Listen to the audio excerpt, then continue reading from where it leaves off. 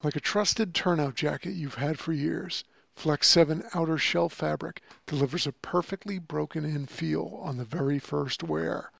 Flexible, comfortable, and powered with the strength of Enforce technology, Flex 7 outer shell fabric is made to move. To learn more, visit tencatafabrics.com/flex7. Flex 7, powered by Enforce technology. Only from TenCate Protective Fabrics. Seconds count when responding to an emergency. Minutes save count when documenting your day. Emergency Networking makes records management easier and faster with its Fire and EMS solution. User-friendly, complete online and offline functionality, highly customizable, all at an affordable price. For more information, please visit emergencynetworking.com.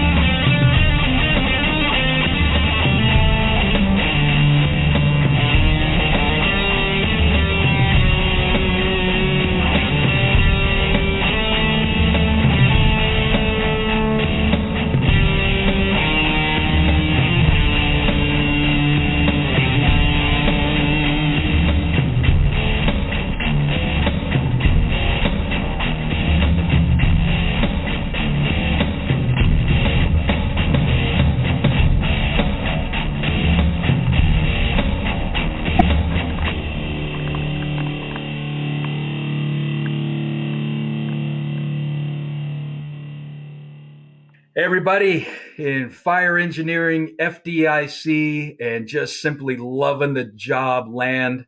Welcome to the Mikey G and Mikey D show. We are coming to you live, sort of, from Seattle, and I think somewhere in the distant shores of Long Island, New York. Right, Michael? Is that correct? Correct. All right.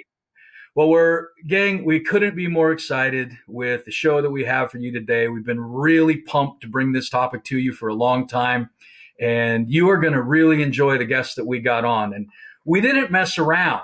We know all the folks involved with fire engineering and FDIC. We decided that we wouldn't mess around and we wouldn't go to the second tier or the third tier. We went right to the top, and we got the dynamic duo of David Rhodes and Diane Rothschild, and they are going to share with you something that I think most of you are going to be pretty interested in. How do you write for the seminal, premier, most groundbreaking and life-changing fire publication that has ever existed, Fire Engineering? How do you do that? How do you take that cool thing that you're doing at your firehouse, that you're doing at your training ground, that you're maybe teaching to some of the local departments or even doing at smaller conferences? How do you take that and put it into words so it can get out to the nation and get into the firehouses in the hands of firefighters everywhere? Michael, I think you probably would agree with me. Is there a cooler moment in the world than going to the mailbox, finding a fire engineering magazine and something that you have worked and slaved over to try to make reasonable and intelligible for the nation is in fire engineering? I mean, is there a better day than that, brother? No, not at all. Not at all. And I love it when it shows up at my door, when my name is in the magazine. And it just allows you to use your voice, to be heard. And it's so cool. It's such a blessed thing that we do.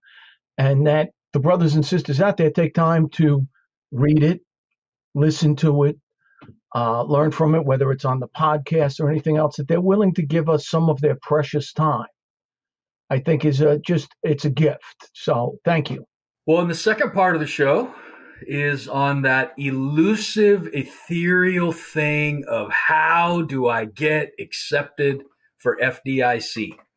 And I think we're going to pull the curtain back a little bit today. I think you're going to find that there's no weird little dude back there with a machine that's pulling the levers and all this kind of stuff. There are actually some fundamental common sense and very orderly things you can do to elevate your chances of teaching at, let's face it, the premier, most breathtaking exposition of the talent and the industry that exists in the world, FDIC. So we got Dave and Diane. They're the deciders, man. They're the ones who make most of the decisions. There are a lot of us to contribute and give input, but you're talking about the folks that make the decisions. So if you want to hear it from the folks that will tell you exactly what they're looking for, you're in for a wonderful hour, hour and a half, however long we have fun with this. And we have a couple special guests, right, Michael? Yes, we do. We'll share that a little bit later, but we got a few people that we're going to bring on that I believe will provide some additional insight. So I'm not going to waste any more time. Michael, just before we start, I was going to do it, but I actually want you to do it.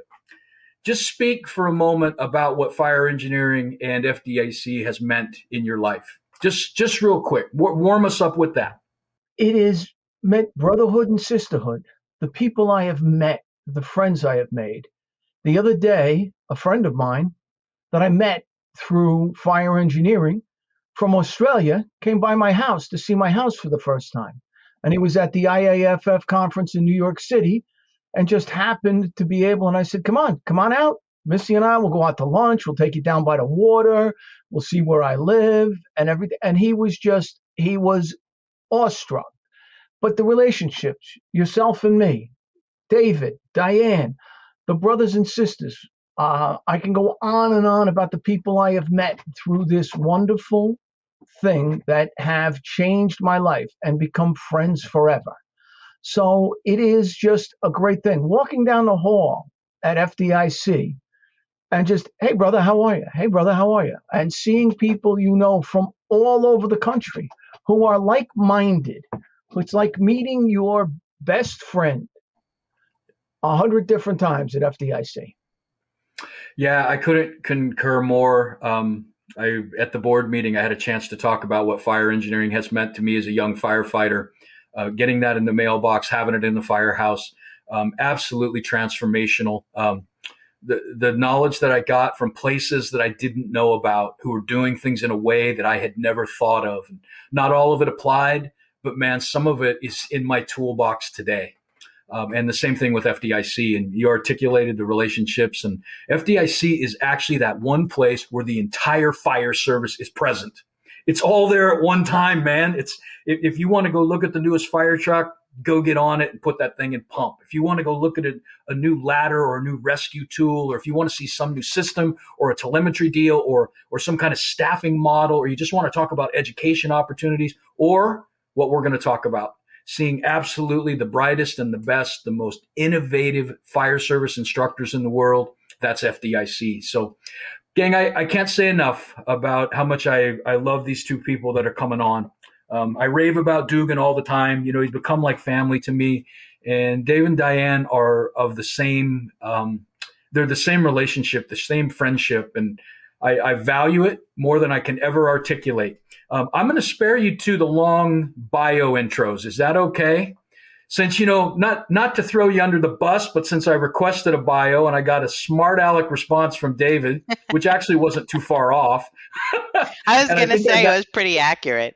Yeah, I got half a sentence from Diane. Why don't just briefly, let me just tell you, these are above and beyond what we'll talk about for the rest of the day. Two of the most transformational people I have ever met. And I've met a lot of people, man, thousands and thousands of people who are doing great work.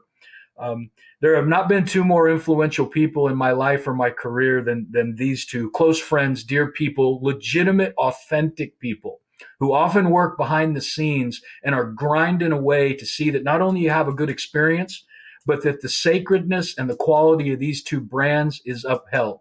So, Diane, I'm going to introduce you first because you've been around the longest. All right. So tell them your position, your title, how long you've been with, and just if you want to rip on Rhodes a little bit, I'm fine with that. That's all good. You just called her old on the camera. Yeah, really. I have been here 34 years. Whew. David Rhodes is my fourth editor that I had to break in. And 34 years ago, I answered a blind ad in the New York Times, and the ad was asking for somebody to edit a monthly magazine that impacted daily lives. And I'm like, I want to impact daily lives. And it turned out to be fire engineering.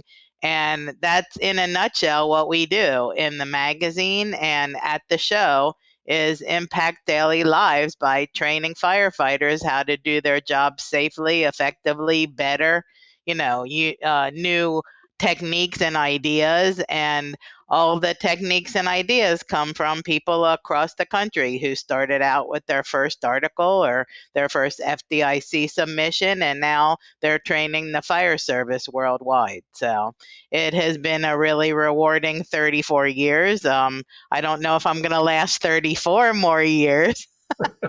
David just told me he might not be my last editor, and I said he better be. So so that's it. And I am vice president, editorial director, and I direct content to our magazines, our websites, and places like that. Could you have ever imagined when you answered that article the amount of impact that you would have on this sacred profession? I mean, we're not talking tens of thousands of lives impacted. We're talking hundreds and hundreds of thousands. Yeah. Well, I don't take credit for any of it. I always tell people like we're the platform to showcase you and that you guys really do all the work. And you do.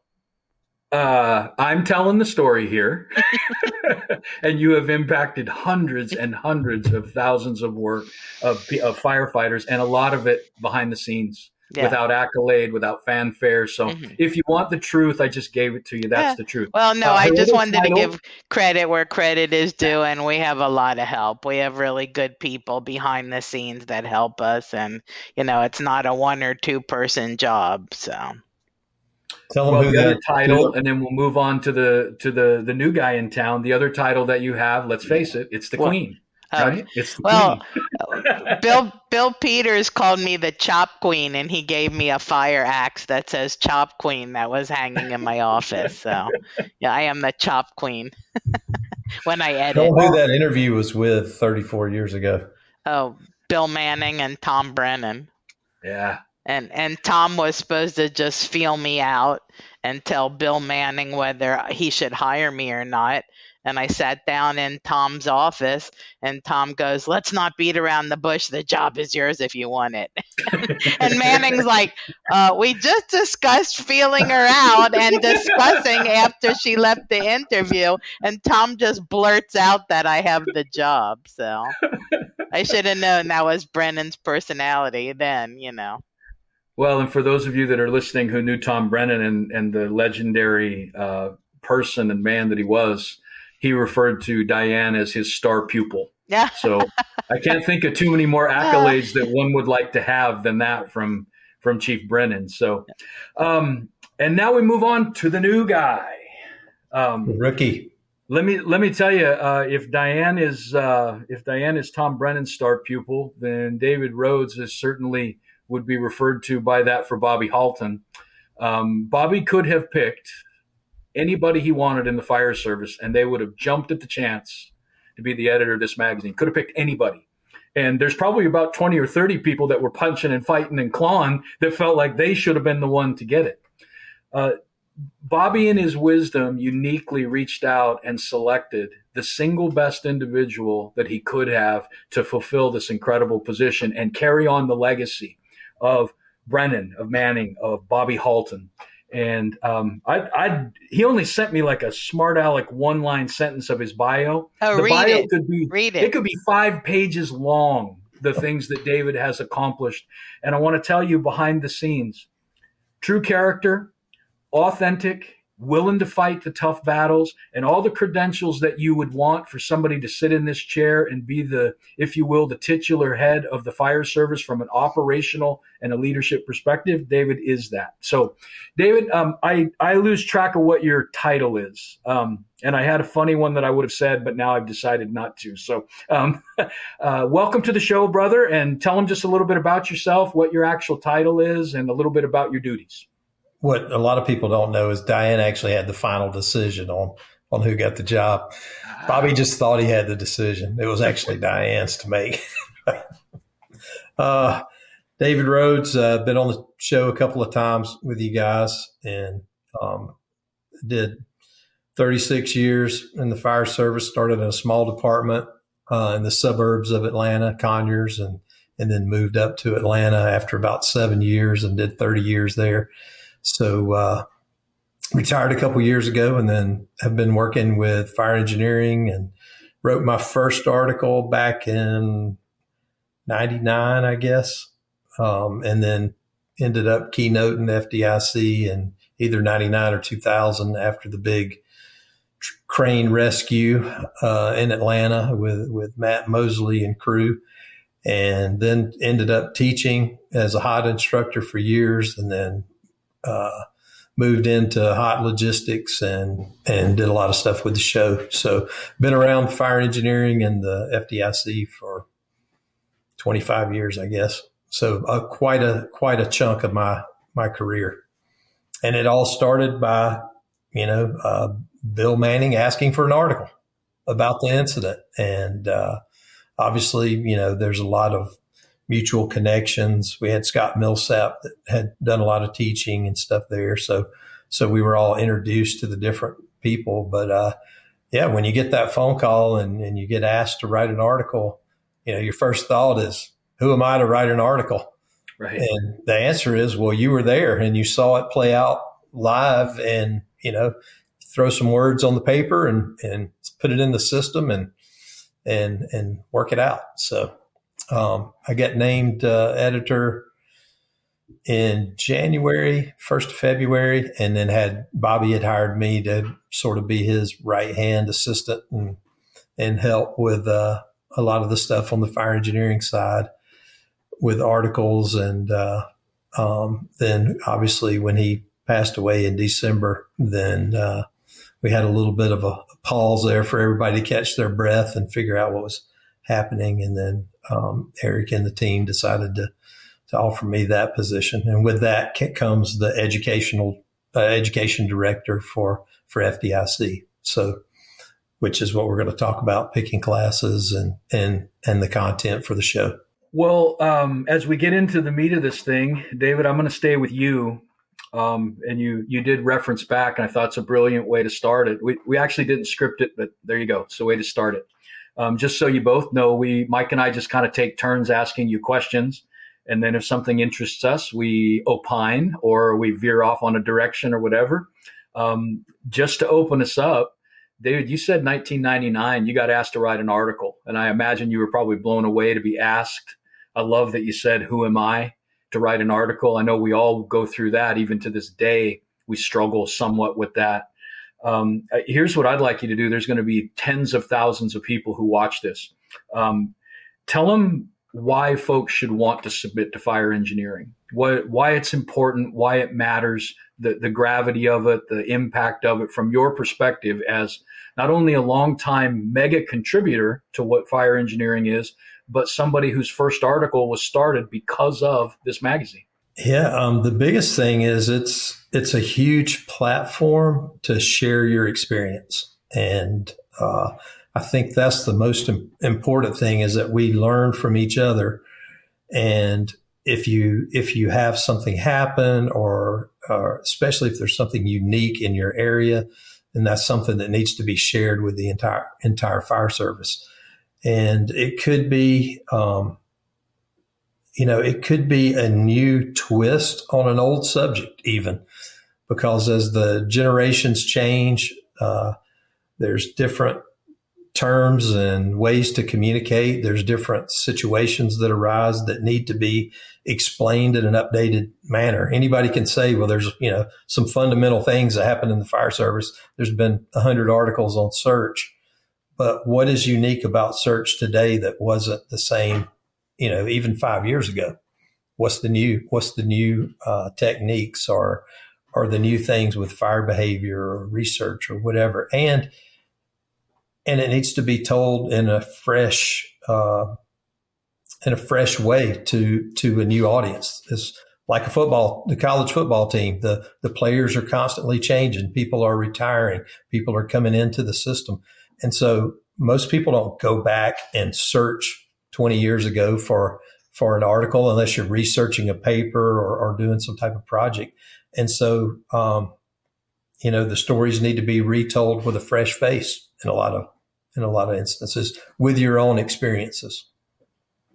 Yeah, not everything is happening everywhere at once, right? Right. Not everybody's having a crane rescue like you were involved in, but they're gonna. Crane rescue is coming at some point, and to read about it and hear about it from somebody on the ground, the goods and the bads, what went right, what went wrong, groundbreaking. It's transformational for a skill set, a toolbox. Yep. And right out of the gate, it was really interesting because never have written an article before. And that incident was so big. And it was one of the first incidents that was broadcast live on television. It was before social media, but every single network went to it in the country from a live feed.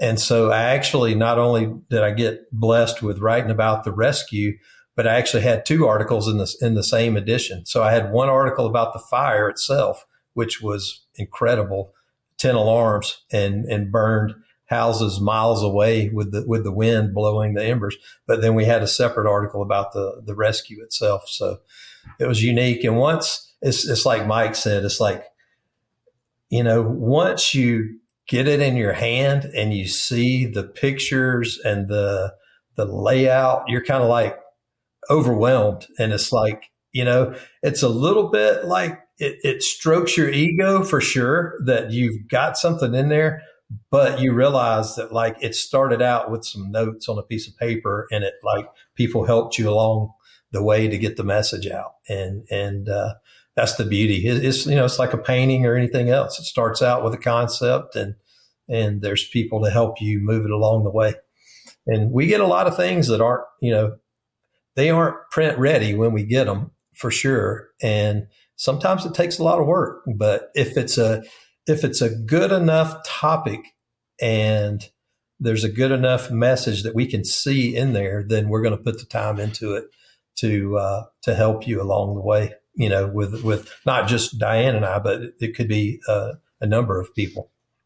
Well, Diane, we're going to go to you if you don't mind. What are the various sections or platforms of the fire engineering world that people who want to submit articles can submit to?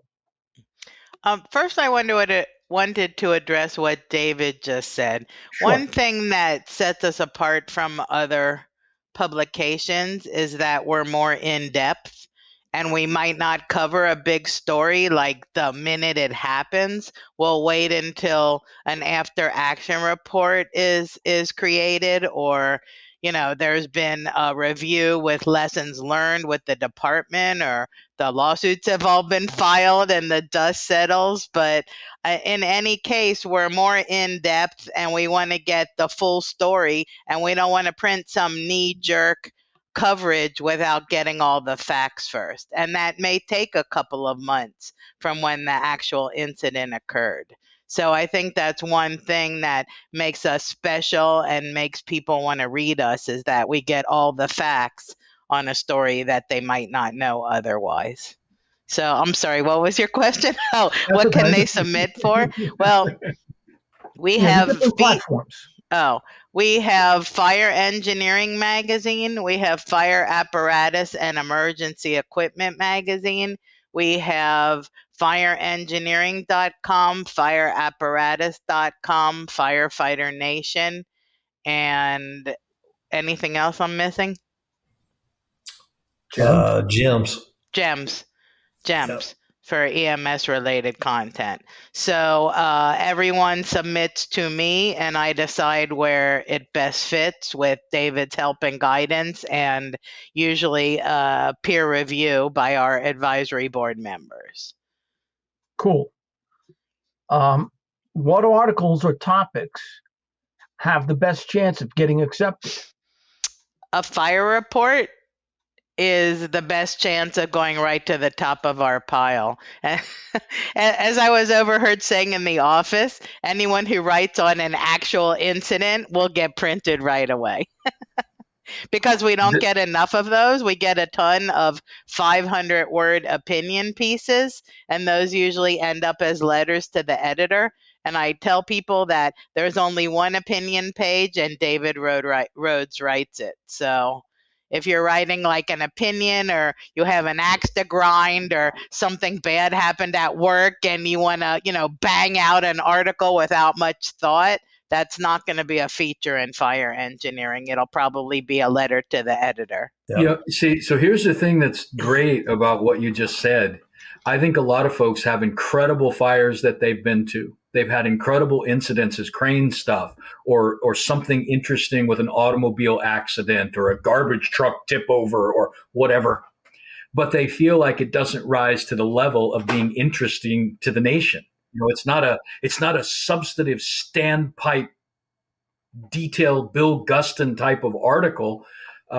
Folks, we're pulling the curtain back here. That's not true. Very interested in incidents and lessons learned from the incidences. And I know you think that everybody has these and they're already having them. So why write about them? They don't, and they don't have it from your perspective. So you heard it right from the top. If you want to go to the top, write about something that happened in your department where there were substantive lessons learned. Yeah. And you can go to the magazine and look at a former one that's already been published and sort of get a feel for the type of information that needs to be in it. Mm-hmm. So. We just had an instance where Tony Greco, our FDIC photographer, his son Michael Greco is the chief of Hasbrook Heights, New Jersey Volunteer Fire Department. And they just had a unique incident where they responded to a fire and they heard gunshots. And it turned out that the guy who lived in the house hid his gun and his ammunition from his wife in the oven. And she went to go preheat the oven, and the ammunition started going off. Well, that's not an incident that you get every day, especially in a small volunteer fire department. And we asked him to write it up, and he wrote it up. And with a little editing, it was on fireengineering.com last week and shared on social media and got a big response. So, they start out as little ideas, and all of a sudden, you're on fireengineering.com with your department. Yeah. So, David, let me kick to you real quick. You heard a little bit from Diane about suggestions for articles. I know you and I have talked quite a bit about this, and you always say a few things to me on auto repeat. Write what you know. You always say that. Just write what you know. Know that from Mark Twain. Yeah. Don't try to make it up. Write what you know, and then don't just do a class on a book that you read. We can read the book. So I get to hear that stuff from you, from the editor's chair. Speak to them about the types of articles that appeal to you, that catch your attention, the types of topics. So the write what you know is important because we're looking for people that have unique experience with an incident. And so if your department is one station in middle America and you have a certain type of response package that goes to that, maybe it's 2 engines and a chief's car, and that's it. That's 5 people. Your perspective on how you do things. Obviously, all the same tasks need to be accomplished at some point, but how do you structure your department and your training to be set up to do search? How do you set up to do fire attack or whatever? Because the majority of the country is small and rural departments, and everybody can't relate to FDNY's staffing levels and hose packages and deployment. Yes, the same work has to be done at some level, but there's a lot of different ways to deliver it. Bobby used to say all the time, like, all firefighting is local. And it is. And those are the types of things we're looking for that are unique in the way you handle it, the way you set up your engine or your truck company compartments and tools are going to be different, from a rural area to a suburban area to an urban area. And we need all of it. Yes, we're going to publish things about the urban fire departments and how they do things, because you can learn a little bit from each of them, and maybe you'll find a little nugget that you can apply in your department. But we definitely want you writing about things that you have experienced, not things that you have just learned about or attended a class about or read a book about. We want to know. You can reference a book and make a reference to it, that in this book you heard of this particular thing, and maybe it didn't work out exactly like it did in the book, but here's how you accomplished it. Right. You know, that's a better thing, because if we wanted something on a book, then we would go to the author of that book to get the piece. And so don't try to be something that you're not. For instance, I always give the example of taking a class at a national institution on high-rise incident command, and the instructor was from a town where the tallest building was 2 stories, you know, and so that instructor was teaching from an experience of having that class and being familiar with the curriculum. I don't want to learn, and he did a great job with delivering the material, but when I asked a couple questions, he had nowhere to go because he'd never been in that environment. So we want people writing about things that they have experienced. That's number one. And Dugan asked, you know, what's the way to go to what do we need to way to go to the top? And, you know, fire reports, anything on tactics, anything about how to pack a hose, deploy a hose, force a door, open a roof, open a wall, remove a firefighter, remove a victim. You don't have to tell from the beginning of the fire service to present day. You can just focus on one particular technique and bang out 1,500 to 3,000 words ish with a couple of pictures, and keep it simple to that point. That's another common mistake is somebody may want to do an article on SCBA and they try to cover the whole gamut of SCBA, and that would be an SCBA book. What we need you to do is talk about maintenance and care, donning and doffing in an article, or emergency procedures in another article, and so forth. So keep it simple.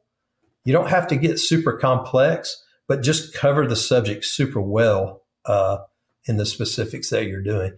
And, you know, it's not that we don't want any more of these articles, but if you want to spend a long time in the queue, then write us a very great leadership article, because we have 300 sitting there ready to go. And we'll get into that with the FDIC submissions too. But I mean, it's a great thing. People love leadership books. They love leadership articles, but there's only so much room. And if you think about the pool, how many people write and submit leadership articles versus an article on a Halligan, your chances of getting published on the Halligan article are greatly increased than the leadership article.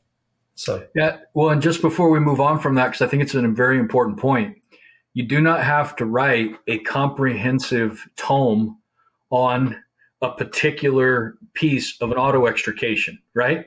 You don't have to write the history of auto extrication. What you write about is that on this little weird hybrid vehicle with this battery on fire, we did this and we had great effect and we tried to replicate it and we were able to. Just write that.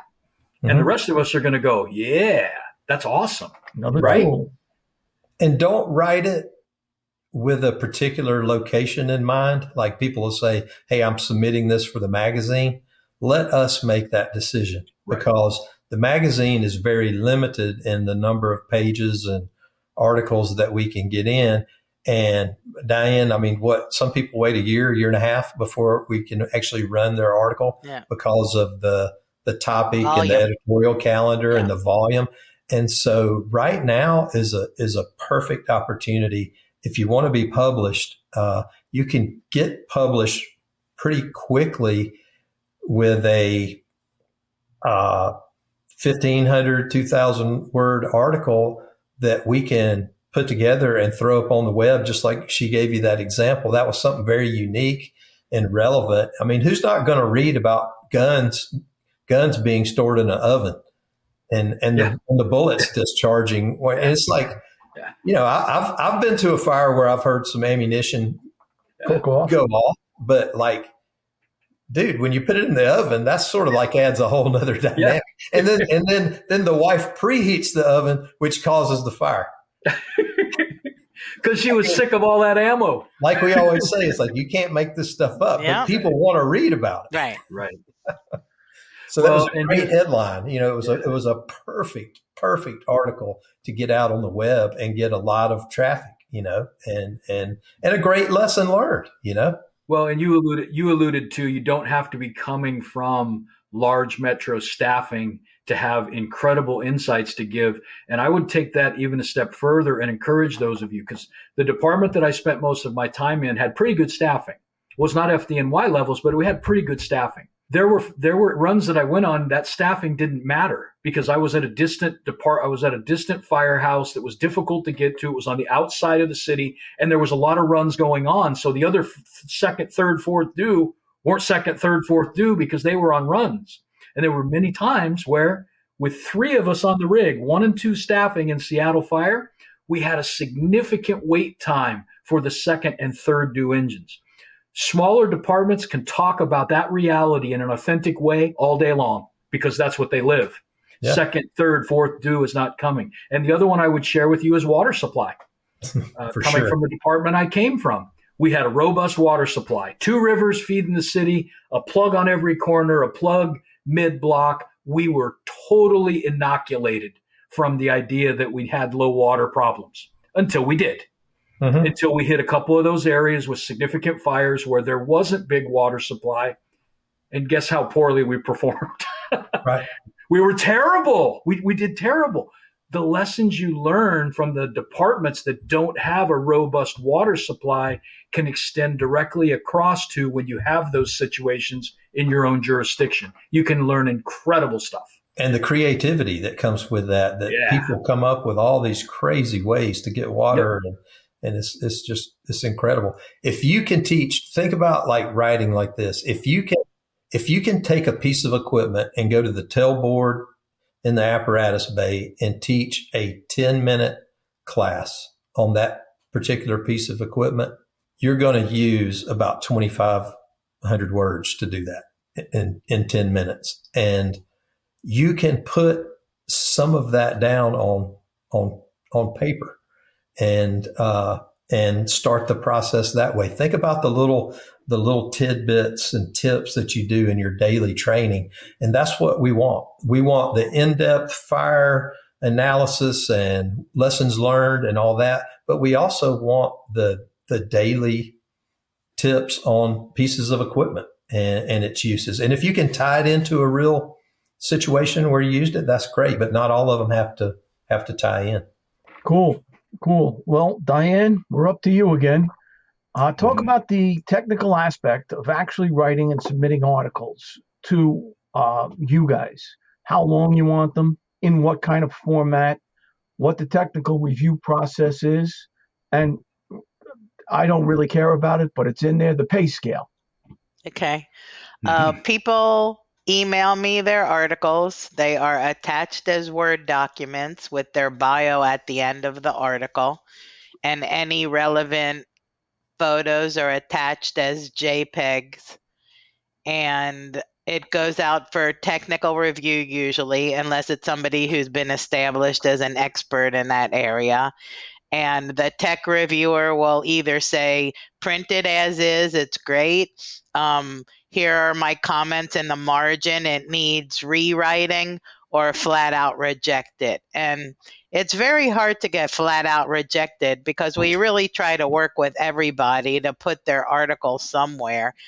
Some red flags are if you're claiming to be an expert in the subject matter and you're not writing to current NFPA standards, we may think you're not the expert if you don't know that a new standard has come out governing what you're talking about. And again, like David mentioned, sometimes we get people's research papers. Sometimes we get articles where they're quoting other fire service people extensively. I mean, that just tells us that you don't have your own words and thoughts to contribute. I mean, like getting an article where they quote about leadership, where they quote Rick Lasky and John Solka and Frank Viscuso. Well, we could get them to write the articles. We don't need you quoting them in your articles. So we kind of need your own words and substantiated with current standards and practices, and just complete with photos, captions, photo credit, and we'll send it for review. And we try to get back to people, I'd say, in a couple of weeks. There's some that, we need a second opinion and we'll send it to a second reviewer. Sometimes we're waiting for the rewrite. And then once it's accepted, we try to figure out where we're going to use it, if it's related to a certain monthly magazine theme that we have on the editorial calendar. And sometimes it's a question of who can get it published sooner, the web or the magazine. And usually the web wins out because the magazine has a lot of people waiting. And as for the pay scale, we pay $300 for a single authored feature, $200 for a department, and we decide whether it's a feature or a department. And usually if you're a photographer, $300 for a cover. And you could expect payment like 30 to 40 days after the article appears. All right. Well, not really in it for the money. Right. Yeah. I usually tell people, you could take your spouse out to a nice dinner with what we pay you. Yeah. So I got to tell a quick funny story on the technical review. If you read it, and for some reason, the guy's name's escaping me, but we just did probably one of the most technical article series on trenches that has ever been published in the history. I mean, it got into the types of dirts, and not in just a general way. I mean, this was like some scientific stuff that's like way beyond the standards and all. And it was wasn't it a 2 or 3 part series? Yeah, I think it was. Yeah, Who wrote 2 that? parts, and that Ron Zalaki. Yes. And I mean, this stuff, I'm sitting here reading it, and I'm like, this is like right. perfect fire engineering material, because nobody goes into the depth that this person is. But in the meantime, I've sort of changed roles. Now I'm the editor in chief, and also I'm like sending Diane notes, and I'm like, hey, this is great, but this is like so far out of my wheelhouse. Like, who is our technical rescue reviewer? And it's like a little bit of a pause, and it comes back, and she goes, I think you are. I was going to say the new technical rescue editor is that guy.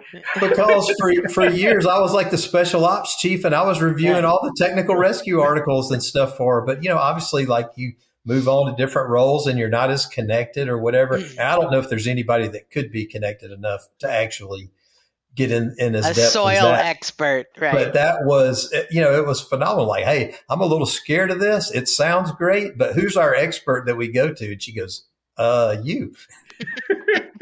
So we had to find somebody. Who knew, right? I was like, yeah, I forgot I had that role for a while. Well, guys, that's a good overview. We're trying to be sensitive to time, but before we segue off to our first guest, Diane, we'll just stay with you. Anything else that we didn't talk about that you think's important for writing or getting accepted for fire engineering? And maybe what are a couple common mistakes that we haven't talked about, watch out points or things? And David, well, same thing. When she's done, same thing. Anything we've missed?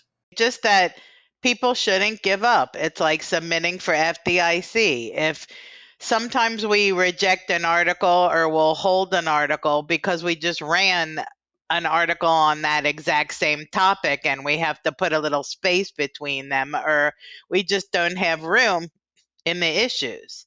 So people just shouldn't give up about writing for us. One thing that is very important is exclusivity.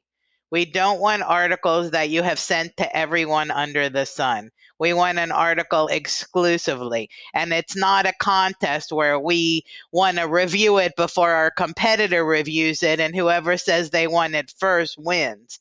Because we don't really work that way. We take the time with each article to do an in-depth analysis and review of it. And sometimes our best reviewers are the busiest reviewers because they are the subject matter expert in that area. And we need to give them time to give it a thorough, honest, objective review and work with the author to make it better. And sometimes people get offended when I send back a marked up manuscript and say the technical reviewer wants you to address this and this and this, and they say, well, I'm not changing it, it's perfect as is. And we have to reject it because they don't want to put in the work to make it a good article. So I would just say, if you really want to be published in a technical, in-depth training magazine that's been around for 146 years, then you have to follow what they advise you to do to get printed. So you shouldn't give up. You should do any rewrites that are necessary. And it's like FDIC. If you get rejected once, have a thick skin and submit something else.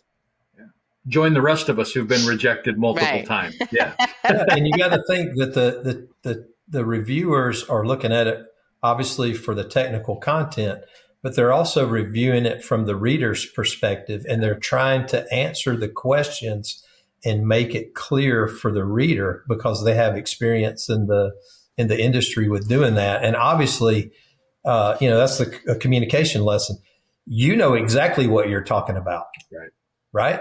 It's in your head. It's like, that's why you can't proofread your own article, right? Because you are filling in all these blanks that the reader may not be able to fill in. So sometimes we need a little more color or a little more clarification on certain things, and shouldn't be offended. You should like that because it's going to make it such a better piece and make you look better, and stay away from just the straight out opinion pieces that, they're fun. They're fun for us to like glance through and see. You're like, oh, they got an axe to grind here, and I don't blame them or whatever. And it's like grind articles. Yeah, we like it.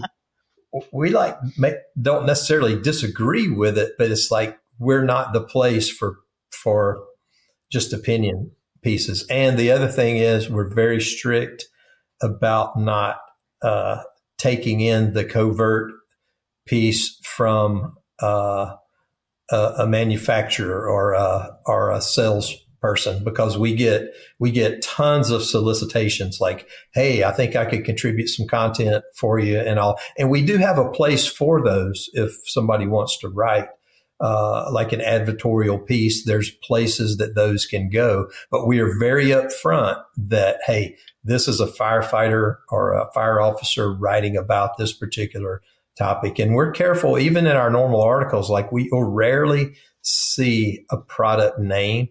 It'll be generic, like it'll be hydraulic rescue tool or something that won't be a product specific name, because we're not trying to, one, we don't want them to have to review what we're saying about their product. But just be careful with things like that too.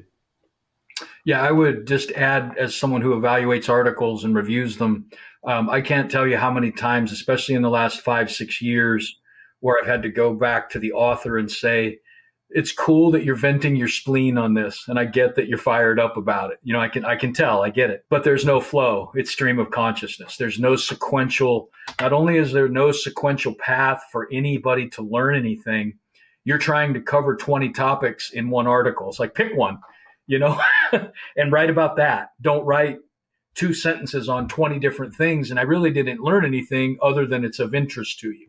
And really having to do the work of focusing down to what is it that I'm trying to say. And at the end of it, what are the objectives I want them to get is such a healthy process in educational material. And a good dose of that for some of the articles that I've reviewed and the encouragement I give to go back and do that has really proven helpful to them. Cool. All right. Well, I hope that serves as a good overview. Just real quick before we start talking about FDIC, this is a fun moment. we get to bring in one of the finest people I've ever met, and easily, what for me personally, and I don't think I'm going to be alone in this, one of the most iconic fire service figures and educators that I have ever been privileged to know. And it's wonderful to be friends with the people who have impacted you. We're going to bring on the young and swarthy Bill Guston. Billy, are you in the house? I'm back and I'm unmuted. All right. Bill, I could spend a long time and just embarrass you and embarrass myself going over all the things you've meant to the folks that are on this screen. The amount that you've contributed to the craft and the way you've gone about your business, which is exemplary. There's few people I know who have done it in quite the way you've done it and with the impact that you've done it. So you are one of the biggest advocates I've ever met for Fire Engineering Magazine. When your articles appear, I read them word for word and I read them again and again. I just wanted, after we've gone through all the nuts and bolts of here's how you do it, here's the way it's supposed to look, here's the topics we accept, all that stuff. I'd just like them to hear it from you. What does fire engineering mean to somebody who has done so much for the fire service and continues to do it? I've been reading fire engineering since 1971. I had my first article published in 1981. And you talk about in-depth. In my view, that's the engineering in fire engineering. That's what makes fire engineering unique in the variety of fire service publications, is what we do a deep technical dive, not always sexy, but with a lot of substance. And I love being affiliated with that. You have written some of the most substantive articles I have read. Talk to the individuals out there, Bill, the future of the fire service. You know, we're all getting older. We're all transitioning, if you will. Talk to those folks that are going to watch this, that are on the job 3, 5, 7, 10 years right now, and they're thinking about contributing, but they don't feel like they can reach quite the standard that an article from Bill Guston serves. Talk to them about why they should write and the importance. I started off writing for another magazine, and then finally, you probably won't recognize these names, Dick Sylvia and Jim Casey encouraged me to write. And so I got my first article published, as I said, in 1981. So first of all, be an avid reader of fire engineering. I mean, you've been reading fire engineering since your whole adolescent or adult life. In fact, sometimes when I reject an article, I say, this guy must have never read fire engineering. There's a certain editorial style. You don't write like you're talking in the firehouse kitchen. But it's you, and also lessons learned. You said experiences. And a lesson learned could be a mistake that you made. Now, I don't expect you to bash your department, but a mistake that you made. For instance, in the April edition, I wrote about operating above a fire. And I had a paragraph in there with the heading, a humiliating mistake. Don't be afraid to bring that up. What we learned, what we would do differently with 2020 eyesight.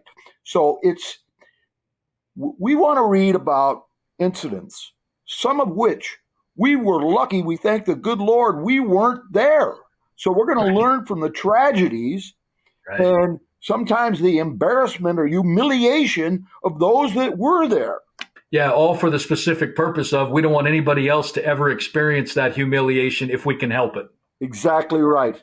And I think the future of the fire service is in good hands. We've got some of the people that are coming on the job today are really into it.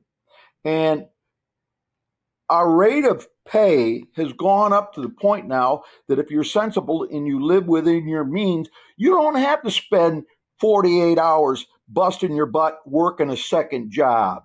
You can be totally into this job, and you'll be more creative when it comes to writing.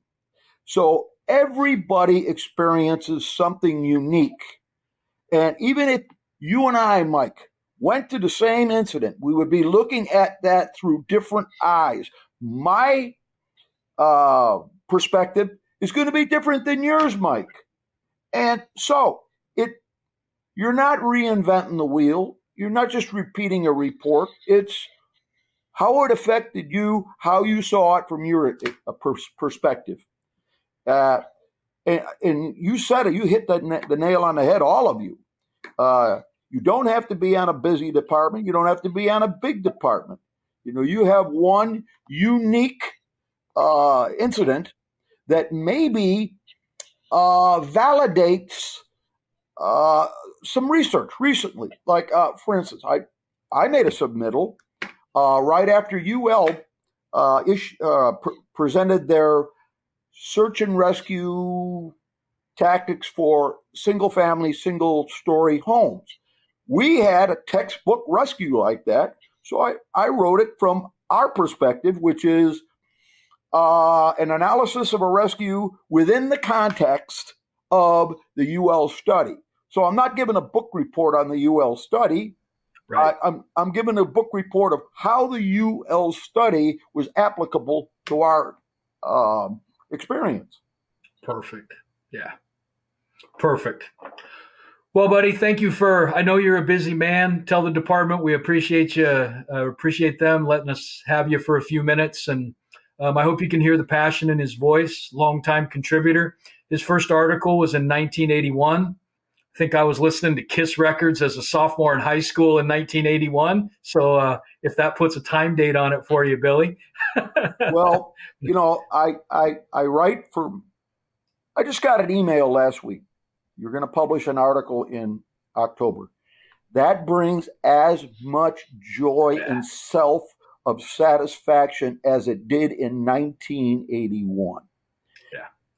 Also, I love my fire department, and I want to showcase Miami-Dade Fire Rescue Department. Yeah. The other thing is that there's an electronic edition of fire engineering, and there's a print edition, but there is also another edition you may not be aware of. That's the Cosmic Edition. That's the edition that my dad up in heaven reads, and I make him proud every time one of these articles comes out. Yeah. Amen, brother. Amen. Thank you, my friend. For me on. Yeah. Thank you, Bill. Really appreciate it. God Thanks bless very everybody. much. All right. Bye-bye. Okay. We're gonna finish with fire engineering there. I can't think of a better way to cap it off than what you just heard. You guys didn't know there was a Cosmic Edition. Diane, now you have to prepare for the Cosmic Edition. So I'm not sure how you're going to edit that one, but now we're going to talk about FDIC, the greatest fire show on earth. And our simple goal is, again, to pull back the curtain and let you see that it ain't all that mystical. It ain't all that opaque about the process that you need to take and the steps you need to take to give yourself the best chance to be submitted. So, Michael, you got question number 1 there. Go ahead and launch us into FDIC. Well, this is an easy one for me, and it's for David. Why should folks submit to FDIC? Same reason as writing for the magazine. It's the opportunity for you to share your message, your experience with the fire service. And it's a phenomenal platform to be there and not only share your experiences in a classroom or a hot class or a workshop, but it's just like any other teaching experience. You're going to learn back from the audience and from the networking that goes on outside of your class that's being part of the whole experience. So, you just have to have that desire to want to share your message is the most important. And very honestly, I was blessed to get my Lifetime Achievement Award from Bobby Holton. But I said this myself, Bill Guston, not as much Mike Gagliano, but a lot of us are getting older.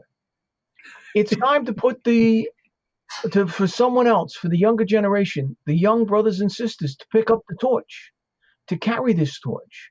But you have to be willing to put yourself out there. And listen, rejection isn't fun. Rejection sucks. And I was rejected my first 2 times trying to teach for FDIC. But that's okay. It's part of what we do. So you've got to be willing to set your ego aside and put yourself out there to become an instructor. Yep. Yeah, I would, if I could add to that real briefly, number one, Lifetime Achievement Award win, very deserved, number one. Number two, following on to what David added there, we need you to submit. We need what you know. We need your class. We need the stuff that only you have experienced in the way you've experienced it. And folks have seen all these topics through different instructors' eyes. They've seen the ladder throws, and they've seen the carries, and they've seen lessons learned. They've seen how to lay hose and the best way to do a hose bed, and what do you do when you have a ruptured segment, or what do you do when you've got an extended lay. It's not like we haven't seen that. What we haven't seen is we haven't seen it through your eyes.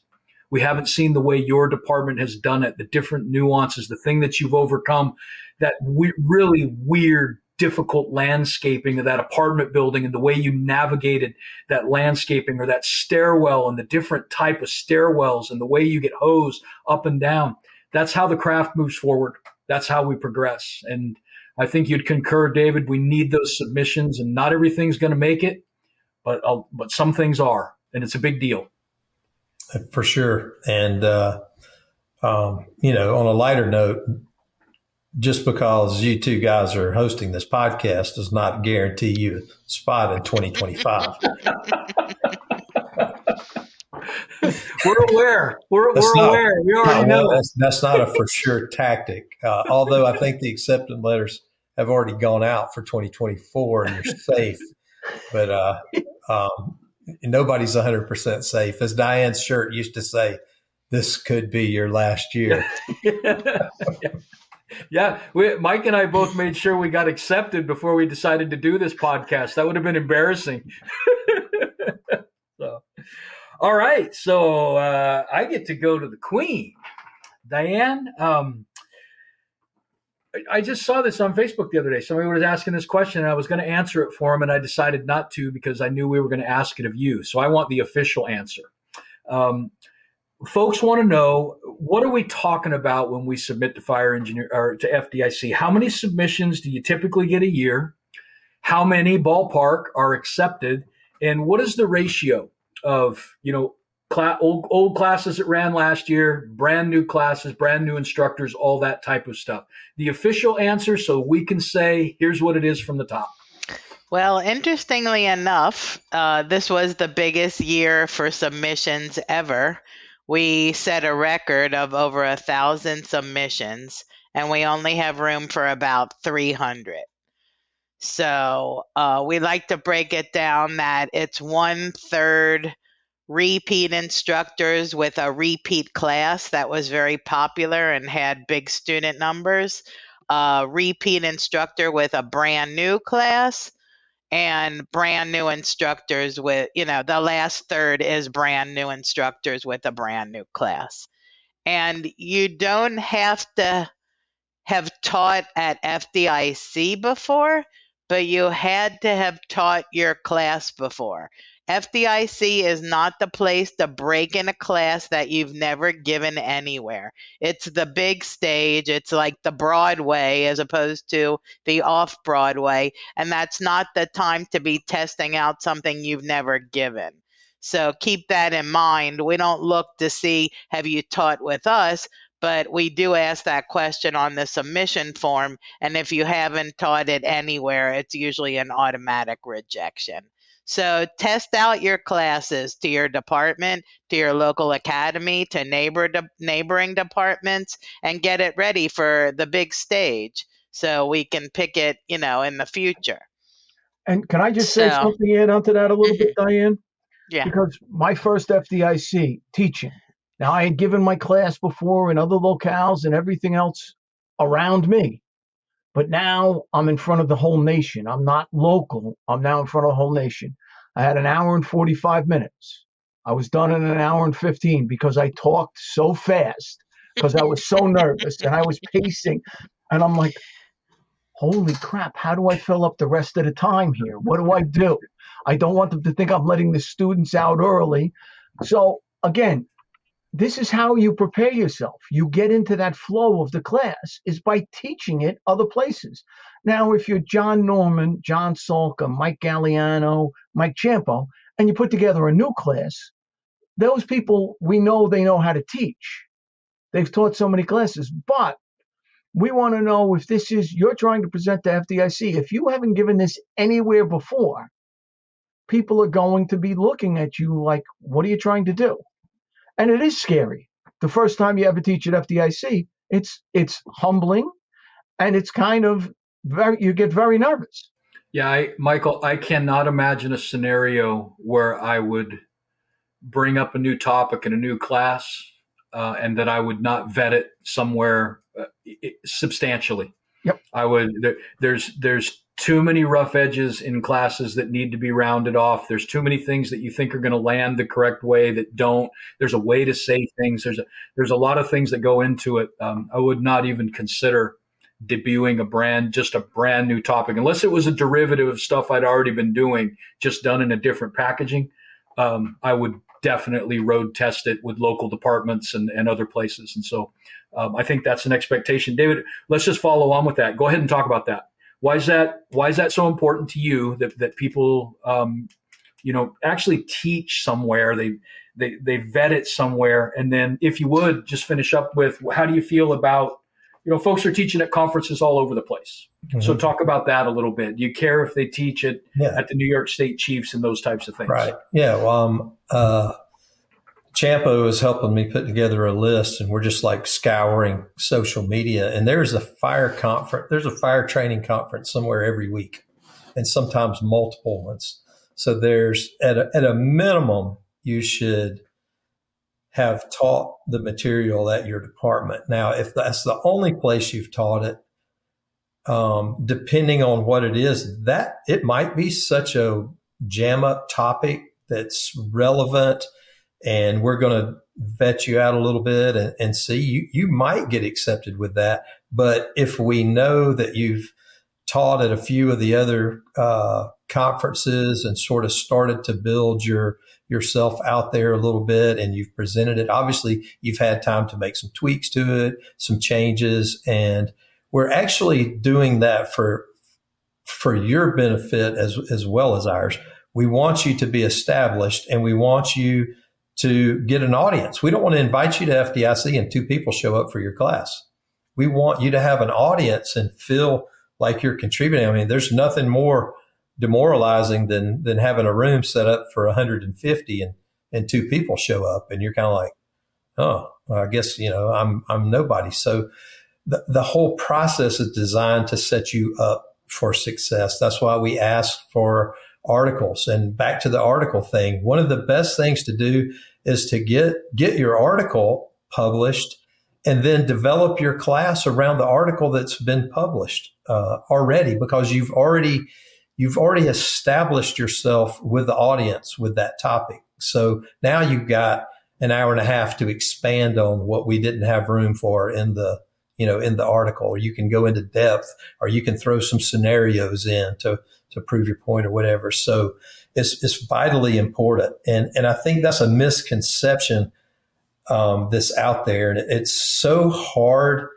for me not to respond to every post on social media, whether it be about rejection and the reasons why and all that. And, it's like you got to have thick skin both ways. We have to have thick skin too.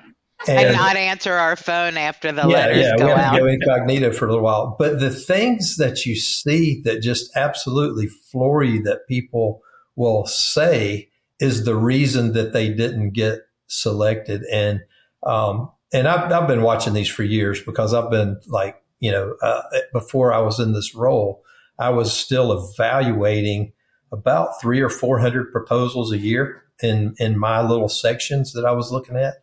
And a couple of things stand out. And one is have you ever taught it anywhere before? And the other one is like not putting your bio or your experience on your proposal. And I guess a lot of people may be afraid that they're going to be affiliated with a department, and they're not sure that their department is going to sanction that affiliation. But we need to know where you're coming from. And again, back to the high-rise command. If you're proposing to teach high-rise command and we look and your department doesn't have high-rises, then we've got to look and see, okay, well, did you work somewhere else where they did or whatever? But it's a whole process there. And when we asked for an article, and this goes back a few years, but I remember somebody posting is like, the ego of those people. I went to the class and they said that one of the ways to get your proposal accepted was to publish and to submit an article. And then they were like, I'm not in the business of selling magazines for somebody. I'm a fire instructor. And they totally missed the point. It's like, we're not doing it to take advantage and to get a little extra out of you. One, we're going to pay you for the article if we use it anyway, but we're trying to help you establish yourself.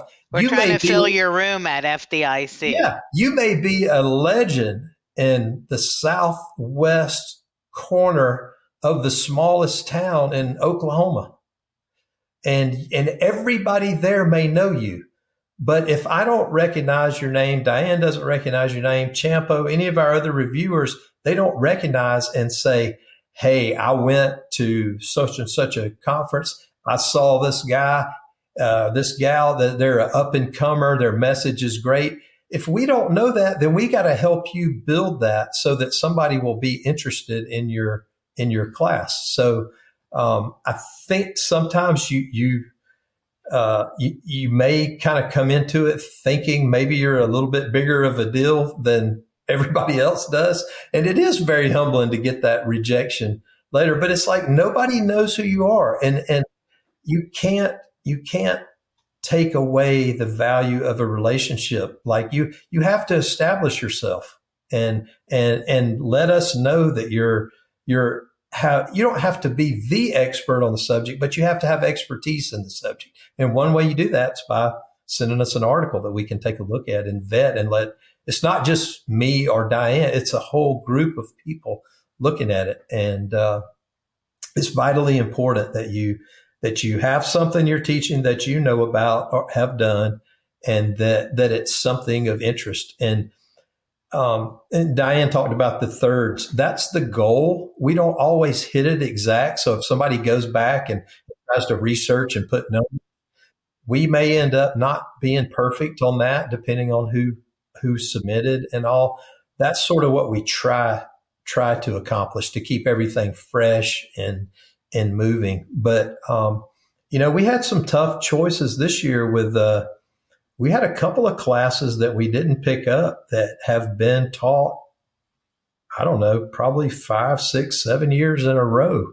And it was like, it's time for something different. And maybe those people could have submitted a different title. Or it was an opportunity that we were like, okay, we've done this 7 times. Let's give this new person a chance with this really good proposal that everybody rated real high. And this person's, taught it several times. So it's a balance. And I'll tell you, it is not easy. It is painful to be in that room. And that's just with me. Yeah. Yeah. There's 5 of us. I guess this year there was 5 of us in there. And it's a production of organizing the information. Sometimes we have to take a time out and make a few phone calls to find out some more information and all, but we try to do the best we can with what we have to work with. And we're constantly improving the process too.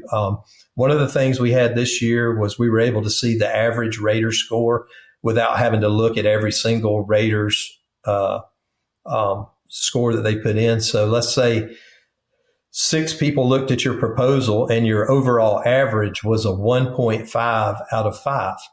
Well, we were able to sort the proposals on a spreadsheet and see which ones were the highest rated in that topic.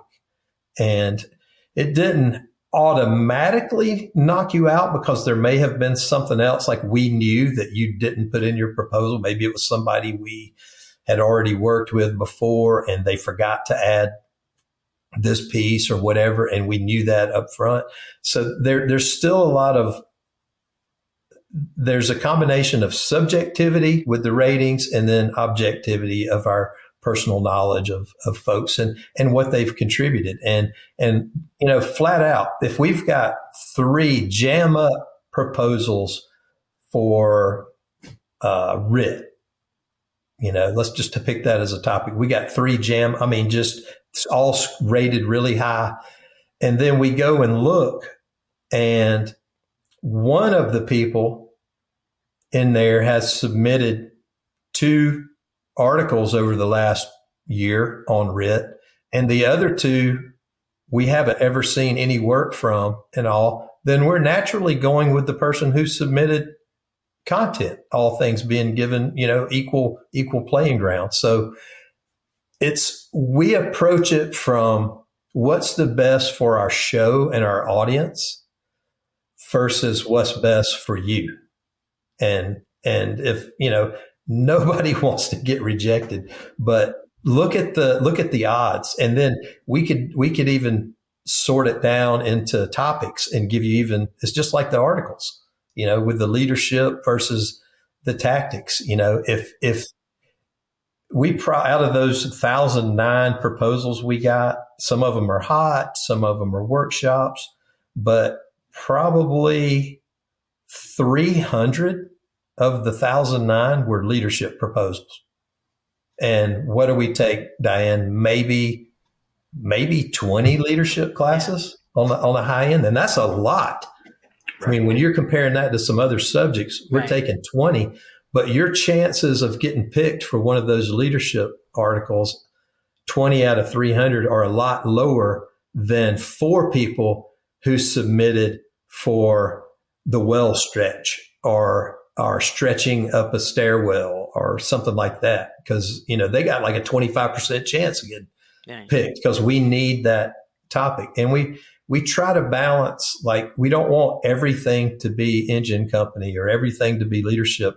We got another formula that we try to balance it out so that there's something for everybody. There's a few technical rescue courses. There's EMS courses. There's truck company courses. There's some on search, some on forcible entry. There's some on fire investigations and things like that. So we try to balance it out, with the whole thing.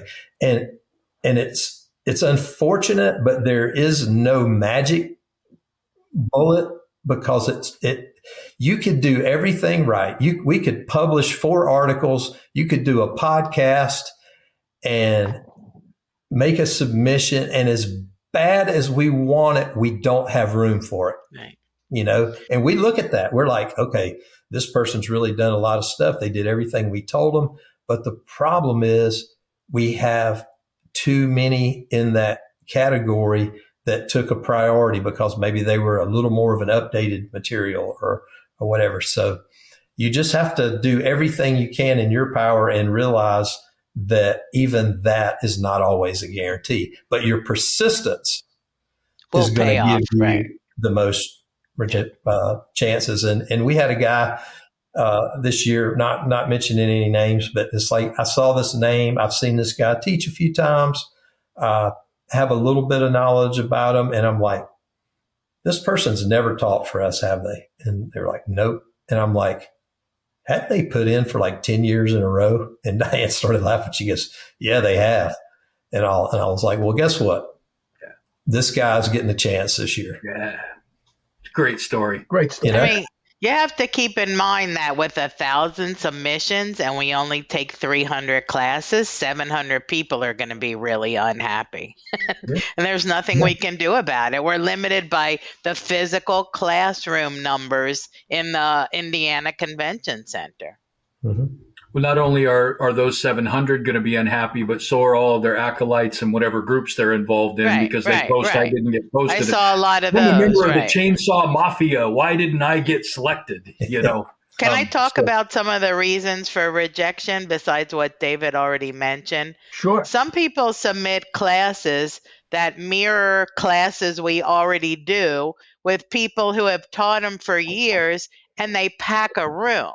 So it's like if somebody is going to submit the art of go, no go, and Mike Gagliano teaches that every year to 300, 400 students, we're not going to give up on Gagliano and pick someone new. We're going to be loyal to the person who has produced for us for years. So that's one problem people have. Sometimes they submit a class topic that is just too niche. I mean, we want to fill the classroom. We don't want to fill a phone booth.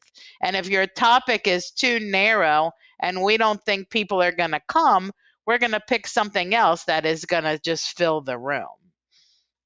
Another reason you might get rejected is just like with the magazine, if you don't look like you're teaching to current NFPA standards or current, UL research and tactics, we think that maybe you're not the expert in that subject if you don't know that a new standard or a new study has come out. Another reason is if you don't, I think David mentioned this, if you don't really fill out the proposal and show that you have relevant experience. I mean, are we going to take a leadership class from Frank Viscuso who gets 700 students, or somebody who says they have 2 years in the fire service? I mean, somebody with so few years should not be teaching leadership and management classes.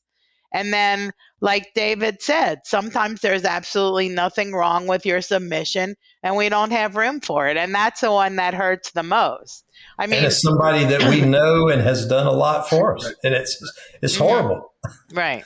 But so, I mean, those are the reasons people get rejected. It's no magic formula to get accepted. I mean, there's people who have taught for years that sit 1 year out.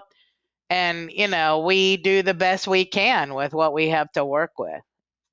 And it's not a click. I mean, people are like, oh, it's a click and you have to, know someone to get accepted. It's not a click.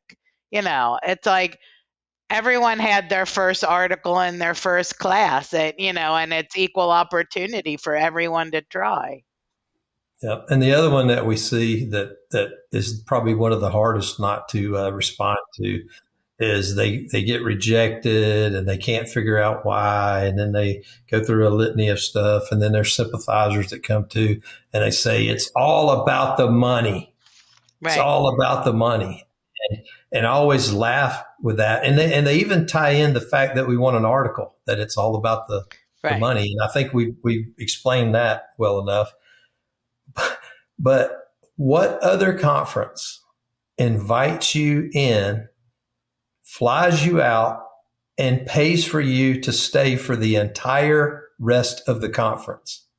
So like these hot instructors that we pick up for a hot class, they come in either Friday or Saturday and set up their class and stay in the hotel.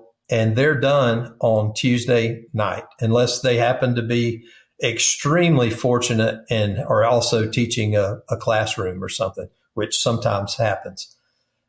But even let's say they're not teaching anything else for the show. If it was all about the money, then we would tell them to leave Tuesday 2 nights, right? We'd give them 2 nights, like other conferences. We have them stay for the entire conference till Friday, through Friday, so that they can go to classes, so that they can be a part of the whole experience, so that they can go walk the show floor and see the exhibitors and see what's new, because we want it to be of benefit to them too. And that's just unheard of.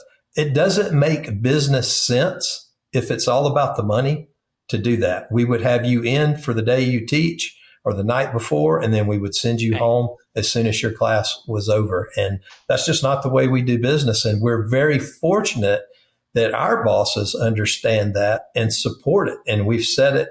I know I made a big spill to the hot instructors about it, but it's like, we do not make money off of the hot classes. We lose a lot of money. That's why people don't do them at conferences the way we do, with charter buses, with facilities, with safety officers and instructors and all. It is a huge chunk of money, but it is considered in our culture an investment. because we are investing in that piece of education for you to come have the opportunity to take it. Does the show make money? Absolutely. We couldn't exist if the show didn't make money. But we spend a lot of money. The conference as a whole lot of money. Makes money. So there is an element that is about making enough money to be able to make a profit, but it also allows us to do the education piece. If it was just about money, there would be no education and it would be exhibits only.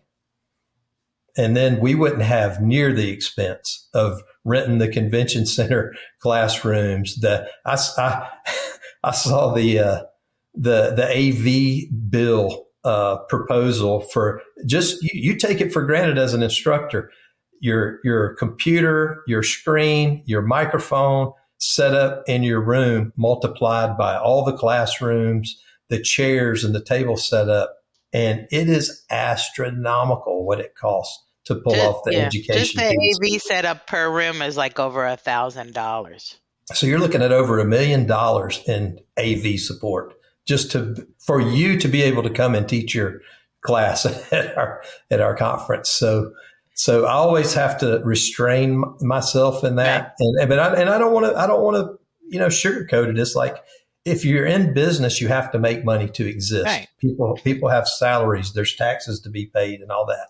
But when it comes to the education piece of that show, none of the classes we pick have anything to do with making money. They have everything to do with you being established and being somebody that is going to be able to attract people to come to our show to take your class. No, well said. And I actually want to vent, and I'm not gonna. I think the idea that it's all about the money is one of the most absurd straw man arguments I've ever heard. It's a total straw man that there's no basis of reality in it if you apply it across the board. Almost every person I've ever seen say that love the fact that they go to a firehouse and they make money to support their families fighting fire. That's their business. Mm-hmm. And they have a second business off the side doing roofing or construction or laying carpet or whatever. And they wouldn't even consider going and doing that second business and not getting paid to do it. But transposing it back to the men and women who put together the greatest fire show on earth, that they should not be paid, or the educators who spend so much time trying to create a classroom environment and a lesson plan that's good, that somehow that should all be done for free. It's a spectacularly embarrassing thing to say. So let me keep it positive. If I get going, it's already fired me up. So I just want to tell you before we bring in our next guest, and Michael, I'd like you to opine on this a little bit too. Michael and I are both classroom evaluators. So we get in certain tracks, we get your submissions and we go through them. Let me just give you, from my perspective, a few of the things that jump out. They'll dovetail with some of what these guys have said. The very first thing I do is I look at your name. Whether you like it or not, your name tells a story.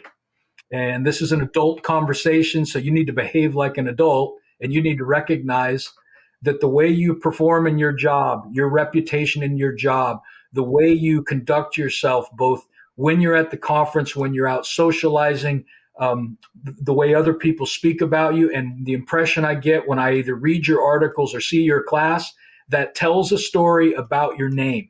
And when your name's spoken, there's this story that plays in my mind of, oh yeah, boy, rock solid, good citizen, da da da da. Or I read your name and it's like, oh yeah, I just read some of the social media posts, and you rip on your department, you rip on people that disagree with you, you badmouth this, da da da.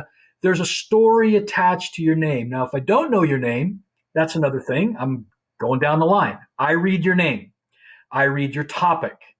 Just because your topic doesn't appeal to me doesn't mean that your class isn't a good one, because I'm not interested in everything. There's some things that I'm really interested in, and those are going to appeal immediately, and I can't help it. I'm probably going to be favorable. But just because I don't know your topic well, or it isn't quite where I'm at, my very next step is I'm going to go down. I'm going to look at your bio. I'm going to look where you come from, and I'm going to look where you've taught the class before. I was blown away. I did over 200 submissions this time. I was blown away at the percentage of submissions that you folks did where you either didn't fill it out or you haven't taught your class that you want to teach at the Super Bowl. You want to teach at FDIC, the Super Bowl, the World Series of Fire Service Instruction, and you hadn't taught it anywhere. You cannot get past, no matter how good your submission is with me, if you haven't vetted it somewhere. I'm a strong believer in you should have taught your class at your fire department. Whatever it is that you were doing, you should have shared it with your fellow brothers and sisters in your own place with your own team. Now, there are probably some examples where your department won't let you teach it. Okay, teach it to surrounding departments. Teach it to the local Fools organization. Go there on a Tuesday night when they're looking for training and teach it with the Fools. You should have taught it at one of the hundreds, if not thousands, of fire conferences that are doing call for papers every day. There's a call for paper on Facebook every day for the North Idaho Regional Fire and Smoke Showing Conference. Go submit there, teach it there, have it vetted. There's an importance to that process. And I'm telling you as an evaluator, it's very important to me. If you haven't taught it somewhere, you can't teach it at FDIC, at least if you want my vote or my grade. Then I go to your proposal. I'm looking for succinct, concise language that runs me through. Here's the insight or the thing you have, and here's how I'm going to get the students to the conclusions. I've got to meander around too much and try to figure out what you're talking about. I'm not that bright, gang. I'm going to probably just kind of bail on it because I got 199 other submissions to look at.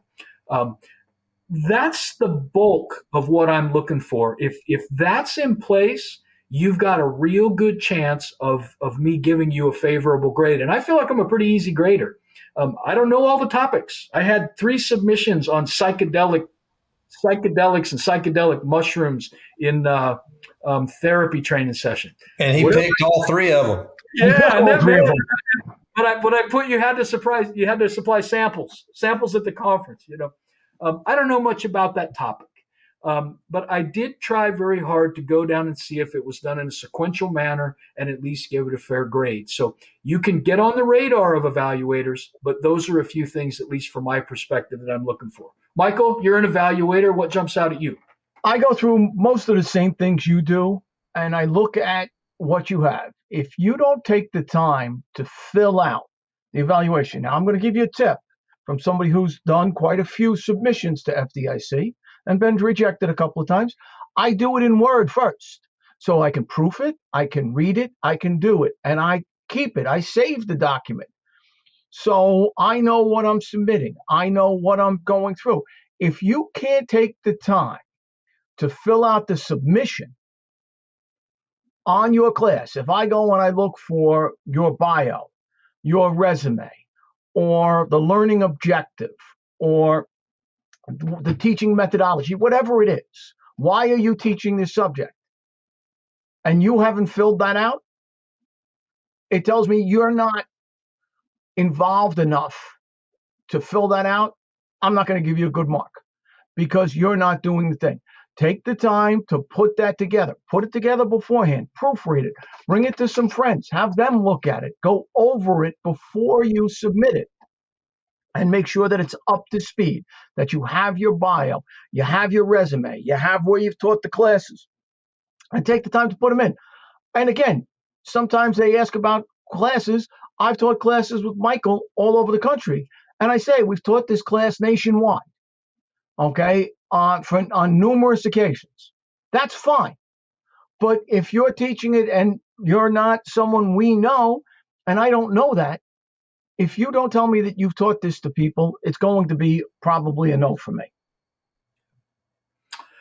Let's do a cool thing. You've heard from all of us. Let's bring in somebody who fought and battled and scrapped to get their class accepted by FDIC. So, Mark, if Candace is still hanging on, we've gone a little longer. Then, hey, there she is. Candace, if I tried to read all the things you have done in life this would be a 5-hour podcast. You are literally one of the most optimistic, positive, and dare I say accomplished people that I've come across in a long time. This is Dr. Candace McDonald, the Deputy CEO of the National Volunteer Fire Council, formerly worked for NASA, a specialist and a federal agent, firefighter, inspector, EMT, CE instructor, adjunct professor, travel agent, and I'm just scratching the surface. Here's why we wanted you on, Candace. You have obviously had success, right? You have written for fire engineering, you've taught at FDIC, you're on the advisory board, and you are one of the evaluators.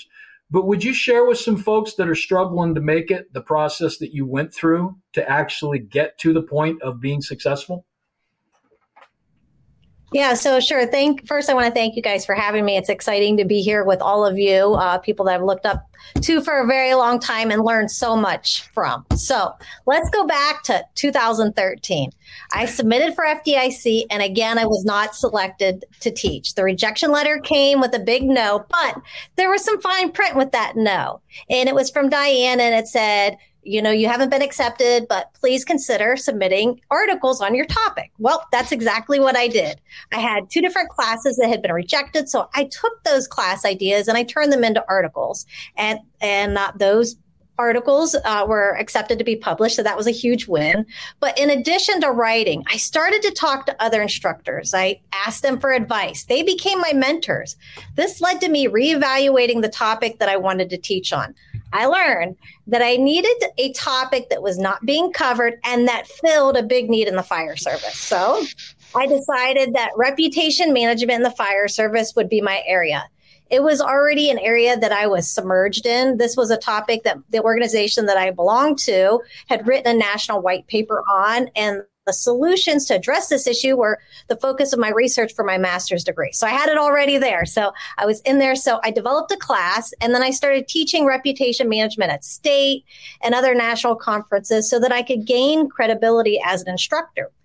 At that time, again, this was an area in the fire service that wasn't being heavily taught. This was before my good friend Tom Merrill was teaching his wonderful class on professionalism. So every chance that I got, I submitted to teach this course. I was teaching at the state level and the local level, and anybody that would let me do it, I was there so that I could master my message and become more confident in my delivery.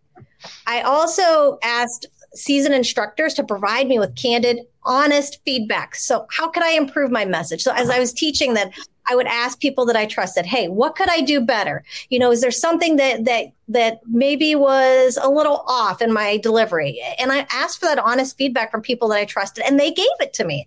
And I really appreciated that, because I knew to rise to a level to be FDIC worthy, I needed that input so that I could get better. So my first article was published, and I was so excited. It was a victory, but I didn't want that to be a one and done. So I came up with a system. Every time that Diane said, we're going to publish this article, I said, okay, I got to start writing another one, because my thought was I would not let them forget who I was. They were not going to forget who the girl from Ohio was. So that's what I did. I started writing on anything that I felt that other volunteers could learn from.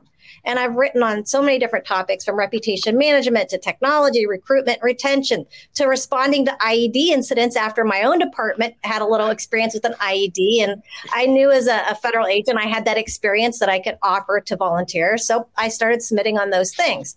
And I continued to submit to FDIC. But as time went on, my submissions got stronger because I had this proven, documented history of experience and knowledge, and that made me qualified to teach.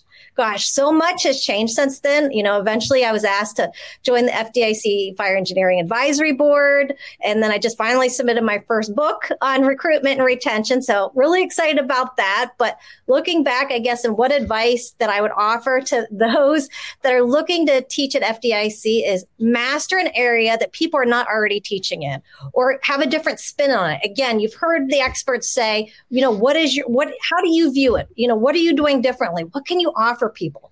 Develop a class that you're an expert in, not on an idea or information on a class that you attended. Get out there and teach that class locally at the state level and other national conferences.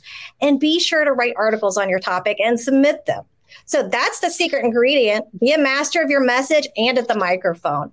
And I also think it's important to note, just because you were selected in the past does not mean you're going to get a free ticket to be selected again. It is a competitive process. So what does that mean? That means you have to continue to be a master in your trade. You have to go out there, stay relevant in your topic so that you have the competitive advantage. So I think that's my piece of advice that I would offer to the people listening.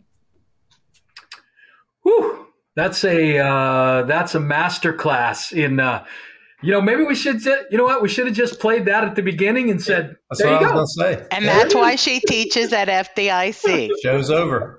Yep. Yeah. Well, Candace, you're an inspiration to a lot of us in so many different ways. And that was so well articulated.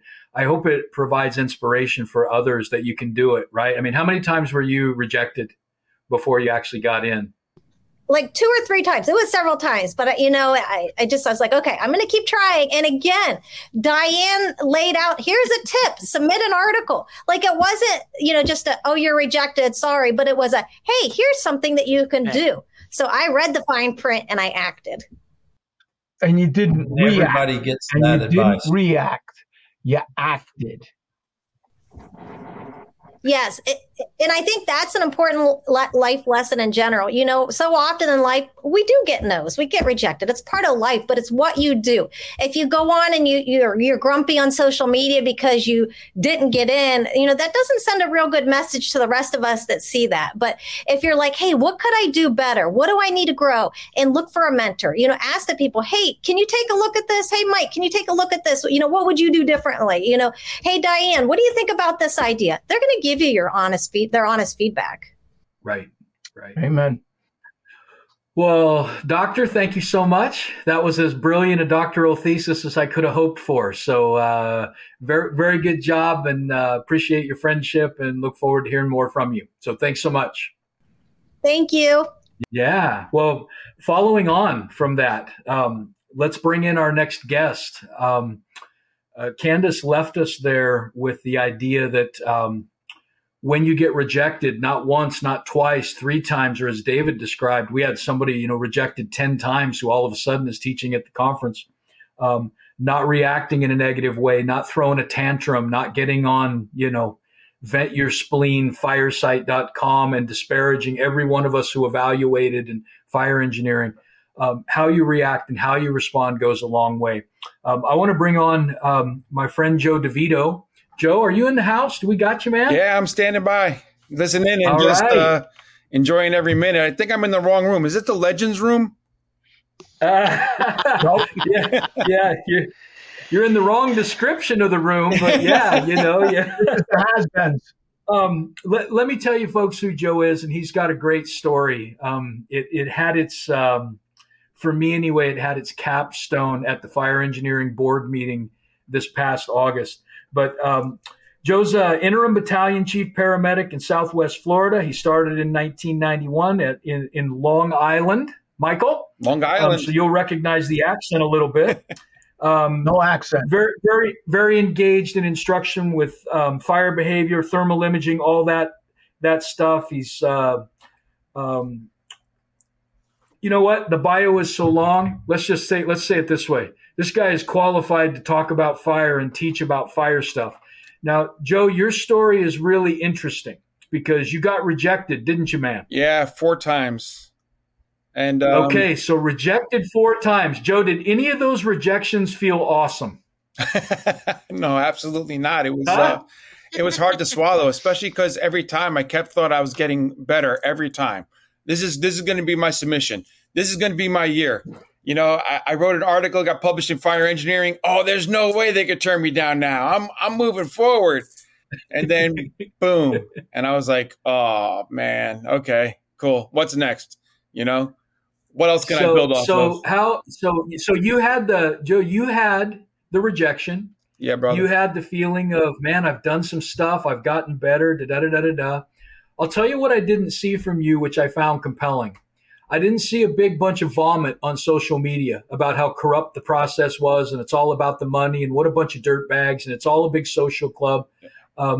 Tell the folks that are going to be in the position you are, where they're working hard, they're being rejected. Talk about your process and the path that you took. Sure. I think the big thing about being a firefighter in general is character, and I think sometimes it's too easy to forget that when you can, maybe you're not in person with individuals. I think sometimes it might be a little bit easier to just kind of let stuff go that you normally wouldn't.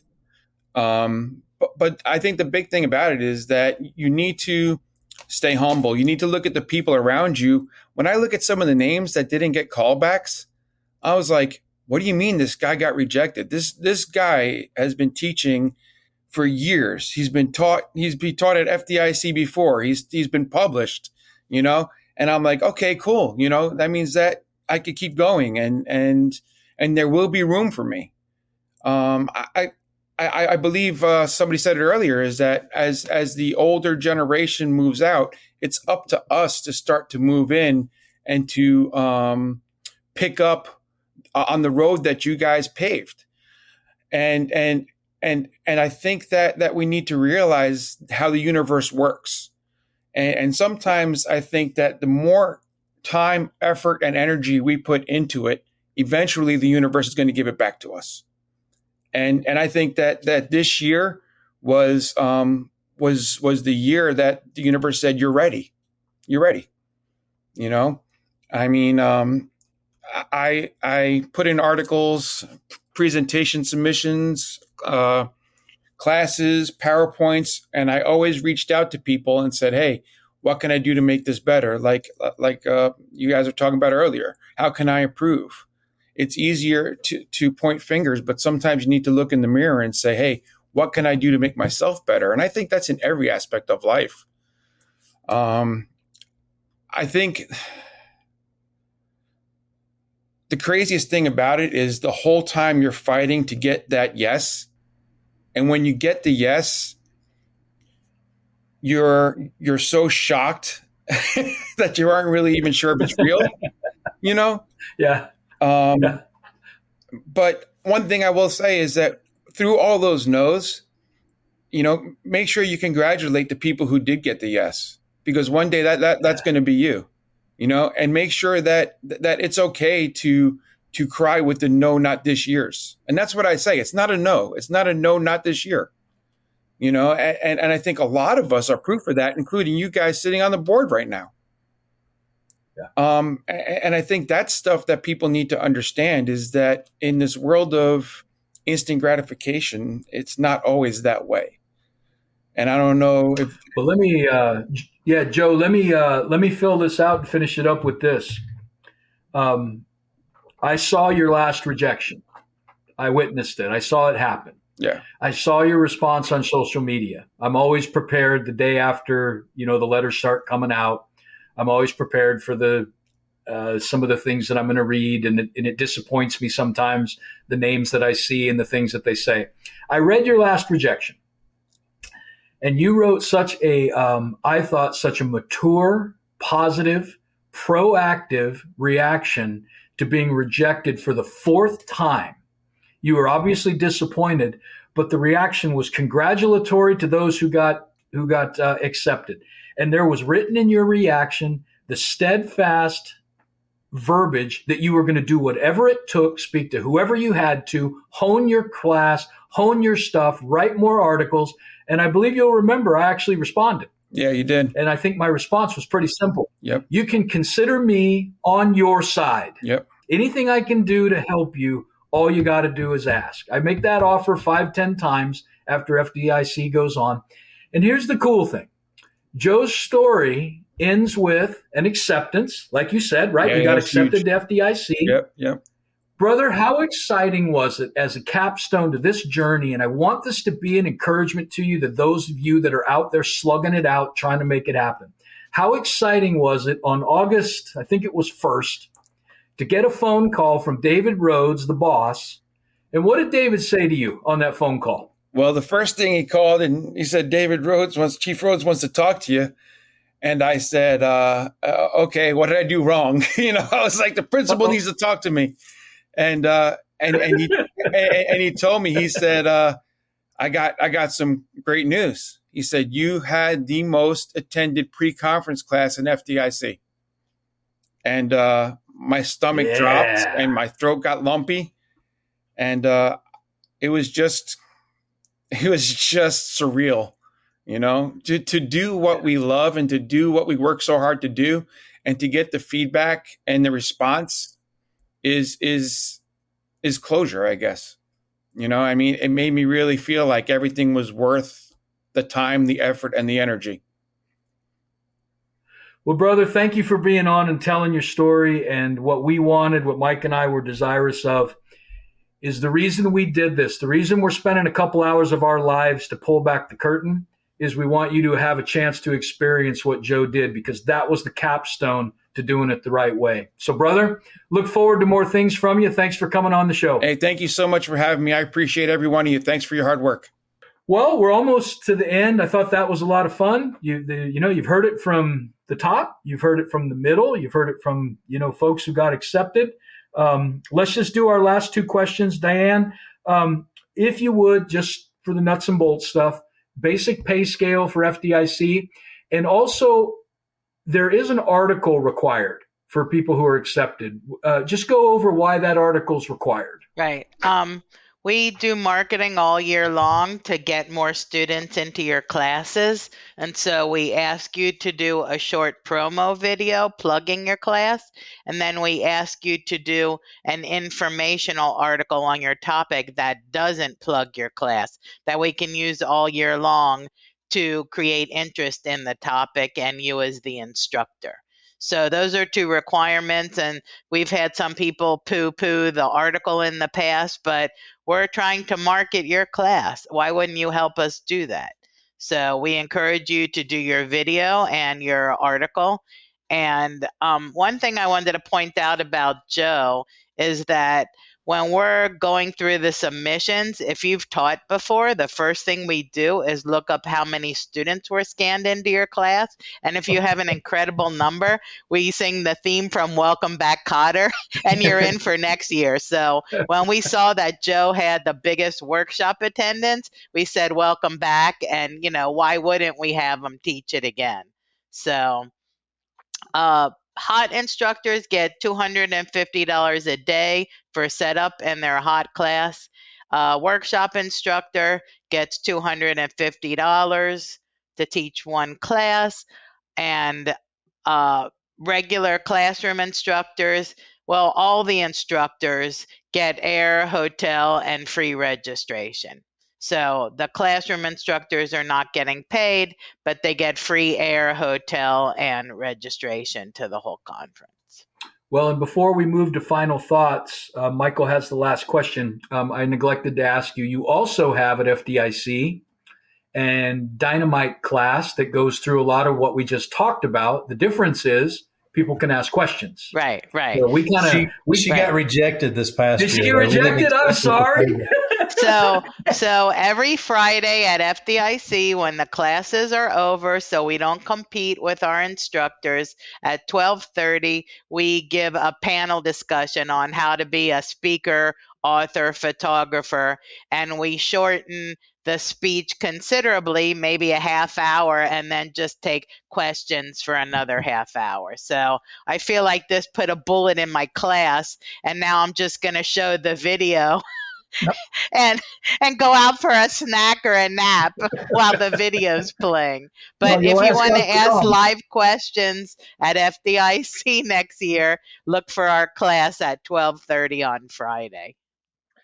That's great. Thanks. Okay, guys. Any other tips that we haven't gone over for getting accepted at FDIC? I'd just say it's a complex process, and we're not sitting here claiming that we always get it right.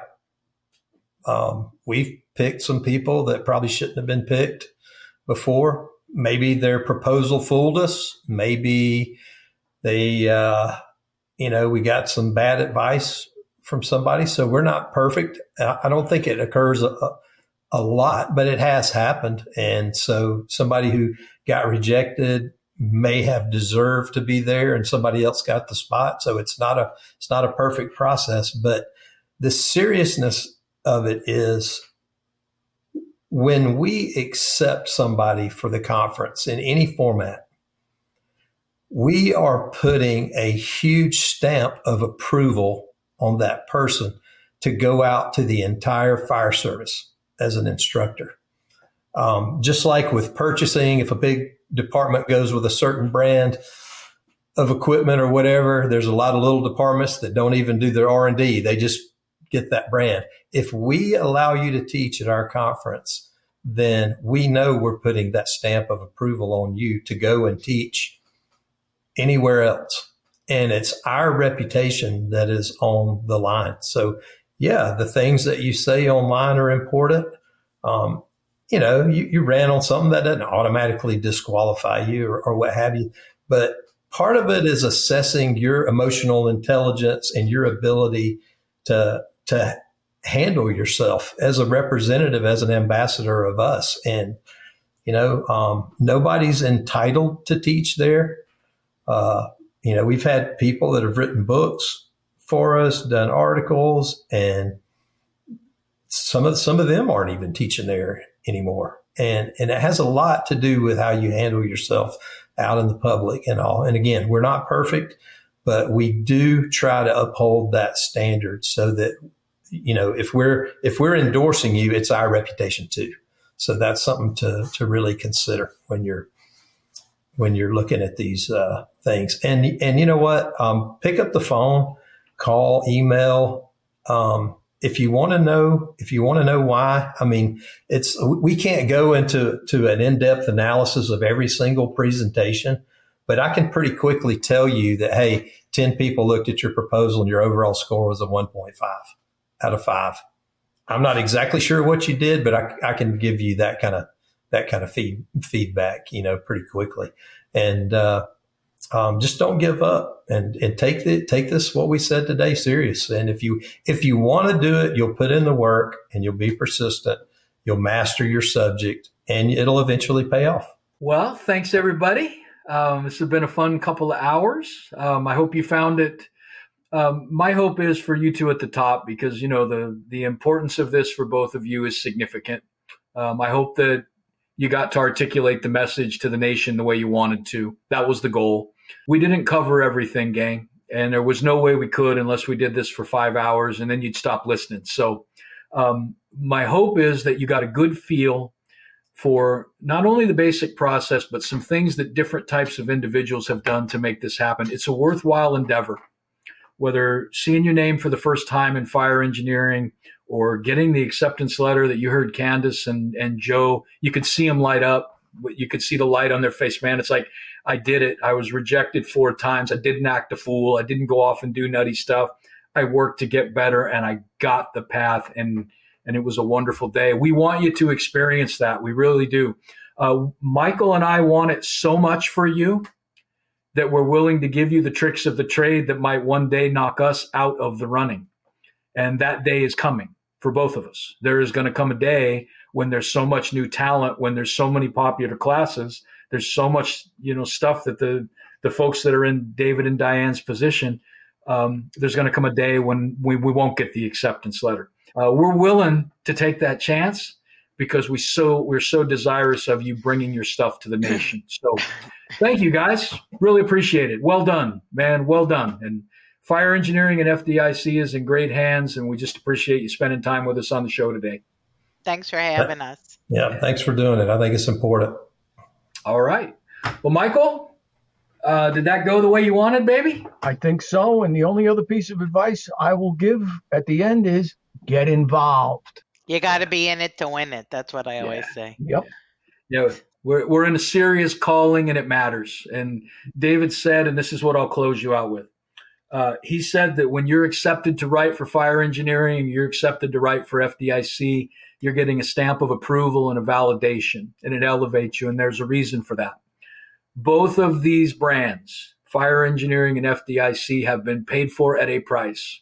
There have been people who've sacrificed and spent hours upon hours upon hours and been rejected and been talked trash about and had their material ravaged and savaged, all so that fire engineering and FDIC could represent the pinnacle and the standard for fire service training and fire service excellence. If you want to be worthy of that, you've now got a good roadmap to make it happen. And every single one of the people that are on this broadcast are willing to help you to do it. So thank you. God bless. Get busy. Start writing. Go to your firehouse tomorrow and vet your class in front of your firefighters. Man, if you want to get savage, go try to teach your stuff to your own people. Look around for local fools organizations or fire organizations, the unions, to teach your stuff locally. Get your stuff to some of these smaller and mid-sized conferences. And one day it's going to be Mike and I's privilege to have you on our radio show to talk about your success. So thanks. God bless. And we'll see you on another edition of Mikey G and Mikey D.